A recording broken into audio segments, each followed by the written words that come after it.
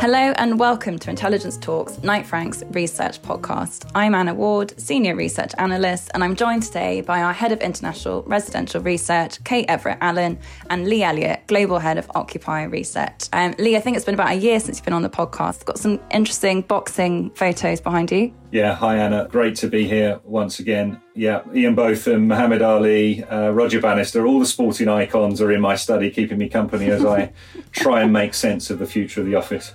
And Kate, you've been on a few times last year. How have things been for you? Things have been good, busy, a lot of clients keen to get our crystal balls out. And then on a personal note, obviously schools are back, so that is a relief. Always a relief. I think we can all agree with that. Excellent. So in terms of the podcast today, I mean, we're really focusing on the sort of intersection between office and home. Actually, you both just touched on that. And remarkably, we saw a complete absence, really, of the office in Boris Johnson's roadmap. So we're all slightly hanging on an edge here. And we've also seen very divergent views as well around the return to work. So, for example, in the UK this week, we've seen the Bank of England governor saying a hybrid model will prevail. Magic Circle law firm Freshfields has said its lawyers can work from home up to 50% of the time in both London and Manchester. But it has stressed that this will be an interim approach. But others, like Goldman Sachs, have said they want all of their staff back into the office by the end of the summer. So, Lee, given all of these different views, where do we stand? What do you think June will look like when we get there?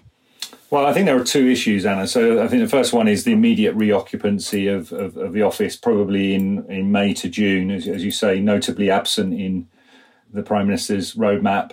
And that will be a steady process of reoccupancy as we make spaces COVID secure and almost go back to where we were at the end of the autumn of last year. Mm-hmm. But then I think there's a second point, which is once we get through that process of reoccupancy and getting up to some degree of capacity, what's the longer term future for our interaction with and our relationship with the office? And I think, as you rightly point out, there's a huge degree of variability. Yeah, of course. What we've got is quite a spectrum of responses.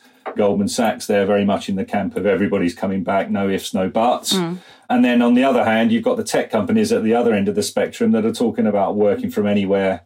For the majority of occupiers, classic bell curve distribution, the majority will be in the middle. But what does the middle look like when you describe the middle? Are we talking, say, 3 days in the office, 2 days at home? What does that look like? Well, I think there's no doubt that employees, if you look at employee surveys, a recent survey suggested sort of about 85% of people like the idea of a 3 or 4 day a week in the office, other day or 2 days remote. Yeah. There's a push towards a greater degree of flexibility in working arrangements.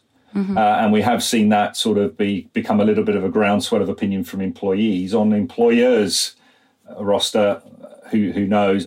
My view is the middle looks like a more flexible appreciation of how people engage with the office, and ultimately a form of work where remote working is for some people, for some tasks, for some of the time. We've got a debate that's too extreme at the moment, and two at the far ends of the headline grabbing. Yeah, in terms of how people are choosing to live and work, it is quite unsettling to see all these very extreme different views. We've had 12 months of where we've been in the eye of the storm, and been a lot of revolutionary tone, and I think that's inevitable when you're in unprecedented times. Okay. We'll move away from revolution and we'll get towards evolution. And let's not forget some of those flexible working processes were already in train before we got to the crisis. So I think we'll start to see them come back into play, as I say, for some people, for some tasks. Okay. And Kate, another sort of quiet revolution, perhaps quieter than the office, has been the kind of increasing desire to get more space and live in perhaps more suburban areas. But what do we mean by suburbs in the UK, US versus Asia? What are you seeing globally? I think that's a really interesting point. We've talked a lot, and the headlines have certainly been dominated over the last few months about this shift from sort of urban living to suburban or even rural living. And I think that means different things in different places. So it's quite a European or North American bias to that trend. My colleague in Singapore, Justin Eng, one of our researchers, highlighted that it doesn't really apply to large parts of Asia and other emerging markets. So urbanisation in large parts of those areas still is very aspirational. If you live in Beijing or Seoul and you want more space as a result of the pandemic, you would potentially buy a larger apartment, potentially with some outdoor space, a balcony, roof terrace or something, maybe close to a park. But you're unlikely to uproot and return to rural markets where employment is harder to find. Okay. And I think the housing stock in Asian cities differs quite significantly as well to the rest of the UK or Europe. So your suburbs don't tend to be larger detached homes with gardens. It's still very much dominated by apartment stock. It's just less dense. Well, a large part of our colleagues in Asia are already back into the office, maybe on a rotation system. But I think Asia might lead the way on that, whereas Europe and the US, with many having moved out to suburban markets and wanting to adopt, say, a 2 or 3 day week in the office, we might see more of a hybrid role in those markets. Yeah, just to come in on that point, I think we are in danger of getting to quite an Anglo-Saxon or American-centric sort of debate in global terms. I mean, if you look at Asia and its return to work, I mean, firstly, they've had experience of pandemics before, so they've been able to mobilise those plans and get the workplace safe and get people back into the workplace much quicker than we've managed in the West. And as Kate rightly points out, a very different approach to what suburban means or even what residential means in some of these markets, and particularly for perhaps those less privileged to have large amounts of space. A lot of the space is in dense urban centres in Asia. Don't necessarily provide dwellings that are conducive to remote working or home working. And as a result, that's also been a driver towards people returning to the office in greater number. So I think we need to be careful that a global debate doesn't become a UK and US-centric debate. I think there's a greater degree of nuance in this return to work than perhaps the debate would have us believe. I guess on that train of thought, Lee, what's been quite interesting from a UK angle, it has been towns that are sort of relatively near London looking to sort of lure in workers. We heard of Ipswich and Suffolk this week, for example, looking at setting up flexible working space and things like that. And actually that's been the case in some of the London suburbs as well. I mean, how seriously should we be taking that? Do you think that, if you're living in a suburb, your employer might sort of lease some office space for you? How seriously should we be following these things? Yeah, I think it's a dynamic that's under consideration. I wouldn't say, again, it's the norm yet. IWG, who run the Regis brand, amongst others, are making a big play on this, that the suburbs are where the action's going to be. And actually 12 months ago or 9 months ago, I was talking about WC2H, working closer to home, as being something as opposed to WFH, working from home. And that would play to the suburbs. There's a lot of talk in the occupational world about the rise of so-called hub and spoke models of occupancy, where you put your hub office in a CBD and then you have your spokes, spread around London. I don't think that's possible for most occupiers to deliver. They're not going to start putting spokes in the ground dotted around London, because it's very hard to know where to put those. People are naturally quite dispersed in the home counties and beyond. So I think if there is a spoke model that emerges in the suburbs, it's likely to be delivered through co-working operators or service flex operators such as IWG and others. Essentially, staff get the option to have a setting closer to home in association and conjunction with the offer of a stronger, more compelling hub office. Okay, and who do you think will be likely to sort of take that offer up? I mean, we've talked previously around how this will impact different sectors of the population, but I guess for different age groups, this means different things. You've described all of this upheaval as the great sort of workplace experiment before. So how do you see this playing out for different generations? Yeah, I mean, I've never been an advocate really of all these different generational distinctions. I used to get sick to the back teeth of hearing about millennials, probably because I'm not one of them.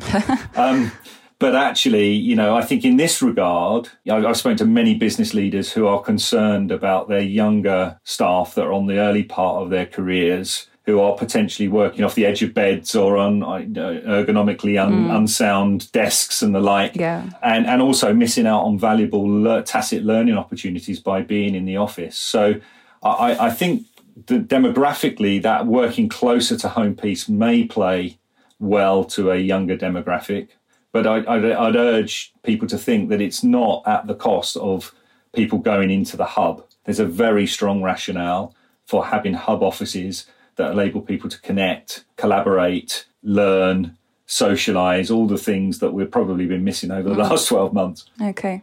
And from a residential point of view, Kate, given we can tentatively think about even working abroad a few weeks a year, who does that benefit and how do you think that will impact sort of global residential trends going forward?